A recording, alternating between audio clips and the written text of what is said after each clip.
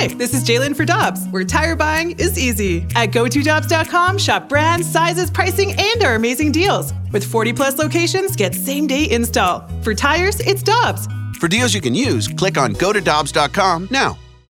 When you need mealtime inspiration, it's worth shopping Kroger, where you'll find over 30,000 mouth-watering choices that excite your inner foodie. And no matter what tasty choice you make, you'll enjoy our everyday low prices, plus extra ways to save, like digital coupons worth over $600 each week. You can also save up to $1 off per gallon at the pump with fuel points. More savings and more inspiring flavors make shopping Kroger worth it every time. Kroger, fresh for everyone. Fuel restrictions apply.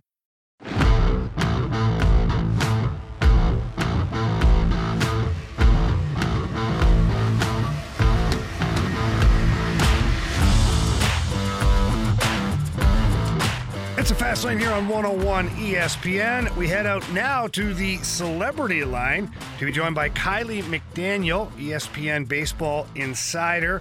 You can follow him at Twitter at KileyMCD. Right there, that's his profile name. And we got, by the way, Kiley, we got someone I think you know joining the show as well. BK from the BK and Ferrario shows. He's in from the bullpen with us today. Always glad to be on the celebrity line, and I'm actually in the middle of updating my giant spreadsheet of prospects right now. So you caught me right in the middle of being in my bag. Well, that's kind of perfect then, because we're going to definitely be kicking the tires on the prospects. But the first thing I wanted to kind of get out in the open here is these rumors of Nolan Arenado being in a trade to the Dodgers. Now, here in Cardinal Nation, I don't know if you know this, people are a little crazy when it comes to baseball. And Nolan Arenado possibly being traded has people quite heated. And I'm just wondering if you're hearing anything out there that would, back up the rumors, or do you think it's just that right there is just a rumor? Yeah, I would say our staff, we've been on a big text chain with all the various reporters and Jeff Pass and the editors, all those people. And we had been talking about that being a thing that was being sort of, I'll say bandied about, but like sort of very surface level conversations checking in for a little while. So this isn't like totally new news, although I think it has been new that it was been reported because it didn't seem like it had risen to the level of being reported. Like there's a lot of calls that get made and then like, that doesn't sound like a fit. And then we hear about it. And it's like, well, that's not really reportable. Obviously some people don't feel that way and feel like that level of conversation is worth reporting on. But like teams are making that having that level of conversation on dozens and dozens of guys at this time of year. And it's not really news. I will say there are some people in the industry that think that this could accelerate, that they sort of see a fit. These are, one of the other 28 teams looking from the outside, like, oh, the Dodgers want to make a splash. I could see Arenado being a fit. Like, you can sort of see that coming together, but nobody has any actual information to say that they're even to the point of like exchanging names or figuring out what the financials would be or that kind of thing. It's more of like we're touching base. There's a perception that Arenado would be open to waiving his no trade to go there. They'd be looking to add a bat. St. Louis seems like they're selling. Like everything sort of lines up to where the conversation makes sense, but it's just smoke and no fire at this point. If you were in charge of the Cardinals, Kiley, would you trade or entertain the idea of trading Goldie Arenado? Probably not, just because you get into this problem where the idea of when you're building up a team, like if we're going to say this is like a multi-year teardown, which I don't think it is, but let's just say that it is, you'd then be building it up to hopefully find a player like that, and you have two of them right now. So what would really be the point of getting rid of them to then turn around and try to find them again at some point later, whether it's internally or trade for them from the outside? So I would say no. Also, the fact that this is a bigger market team that's competitive every year and has been that way for my entire lifetime.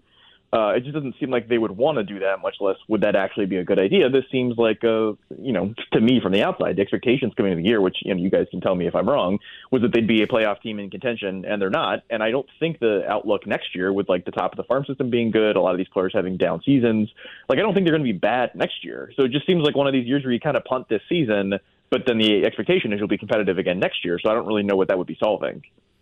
Yeah, Kiley, trust me, the expectation here in Cardinal Nation was absolutely to make the playoffs for one thing, and I think the fans here were foaming at the mouth to do something bigger than that based upon the offense that this team had in spring training. So it has been less than satisfying for the fan base. But now at the trade deadline, John Mozeliak, he's in a situation that he really hasn't been in yet here in St. Louis, to where it's definitely a losing season, and he absolutely has to move on from some pieces and go acquire pitching. Like the highlight here is just it's pitching that he has to acquire. But, it's a bit of a gamble because you're not necessarily going to get the certainty of, a starter that's been in the league for 4 or 5 years, and you're like, okay, we're going to go get that guy. A lot of talk is looking to find prospects that can project to be a 3 or a 4 or a 2. If you were the Cardinals right now, what team out there across the league has the biggest pool of prospects in the pitching department? So there would be two, and one you're not going to like. One's the Dodgers. There's been some talk that their Double-A rotation, which I think has since been broken up. I think some of the guys got promoted, but they had 5 starters and I think 2 relievers that were all collectively their average velocity, and they projected starters, not just guys that throw really hard. Their average velocity was better than like 5 big league rotations. Wow! And they're all like top 200, 250 prospects, and there are 2 guys in the bullpen that are like real prospects as well. So they have that sitting in Double-A in addition to the sort of Gavin Stone. They just traded Nastrini to the White Sox. They had a number of guys, Pepio, some of those guys kind of hanging around the periphery of the big leagues, and obviously they have some guys in the big leagues. St. Louis is in a unique situation, right? I think coming into the year, the question was, is there that frontline guy in the rotation? And now 3/5 of the rotation and the closer are set to become free agents. So you really got to plug in some guys. And I think the thought, looking at the top of the, I want to say I was on this show or another one coming into the year, where the idea was, well, you got Zach Thompson, and you got Liberatore, and you got Tank Hentz on the way, and you got Graceffo. You got enough names like, Jerpy, McGreevy, Bryson Motts, could like all these guys sort of fill in those holes naturally. And now it looks like, maybe 1 or 2 of them will, but you can't count on the rotation having all 3 of those spots filled by internal options and then lasting the entire season. So again, if that Arenado deal or some other deal with the Dodgers is available, I've been told, or the sort of buzz is that Gavin Stone, a guy that is a top 100 player with a plus-plus changeup that could be a rotation guy next year, has been sort of bandied about as like the big name they'd be willing to deal in a big deal. So that would be one name you can gravitate to. And I would say the other one is Seattle, where they have 4 mid-20s guys in the rotation right now. And the buzz was they'd be willing to trade one of them. So that would be Logan Gilbert, Bryce Miller, Brian Wu, and George Kirby, that they'd be willing to trade one of them if they could get a comparable bat. So that's another thing where I would say St. Louis has maybe a couple too many bats, especially on the young side, where they could afford to trade one of them. It sounds like they've been exploring that, but not really getting close on stuff. I think Seattle would be open to moving one of those guys. Obviously, Kirby and Gilbert would be the most expensive of the 2 because they're the best currently as well. But those are the 2 teams that seem to have pitching and are looking to add bats, which I think would be nice fits.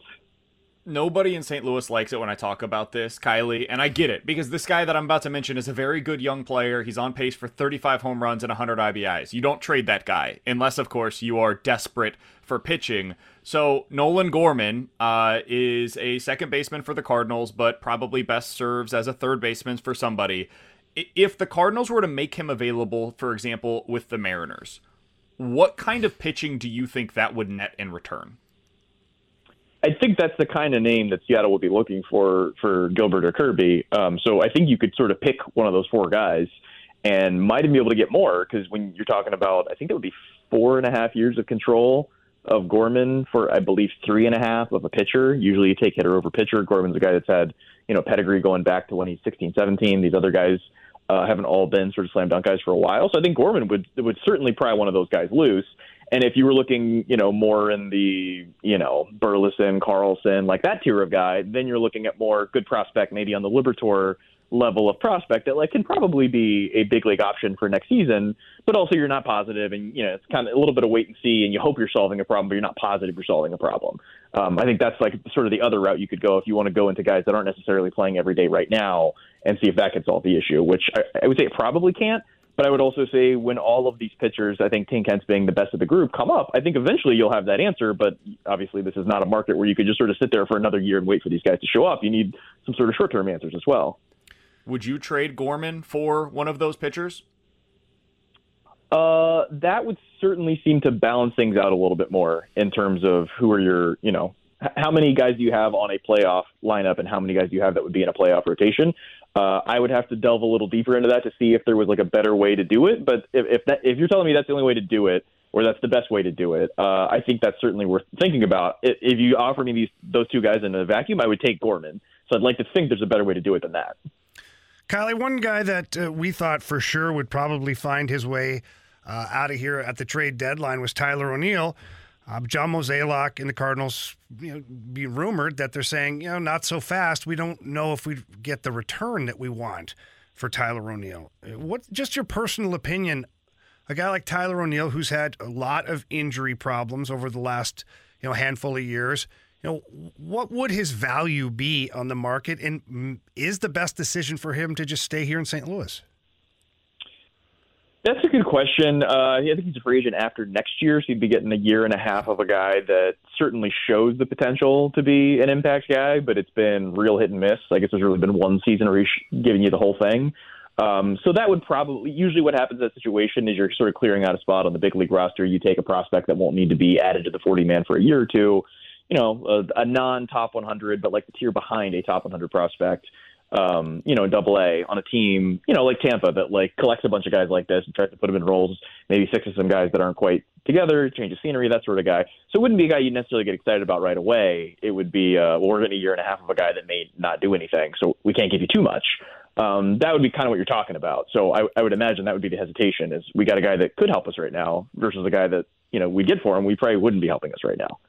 Well, I'll tell you what, it's going to be interesting here in Cardinal Nation over the next handful of days as John Mozeliak and the team approach a trade deadline. And I know, buddy, that you're going to be really busy as well diving into all this stuff. So good luck with all your work over there at ESPN. Hopefully you guys have a good time and hopefully get some sleep when this trade deadline passes. Just had some coffee moments ago, and I'll be on our trade deadline show, the 2 hours leading up to the deadline on ESPN. I'll be sitting at the little kids area, waiting for them to come over when they trade a prospect, and they get for a loss of words, and they point to me, and I start talking. Awesome, buddy. Well, enjoy that as much as you can, and our listeners can give you a follow at Twitter at Kiley MCD is your screen name. So, Kiley, take care, buddy. Thank you so much for joining us today. Yep, thanks for having me.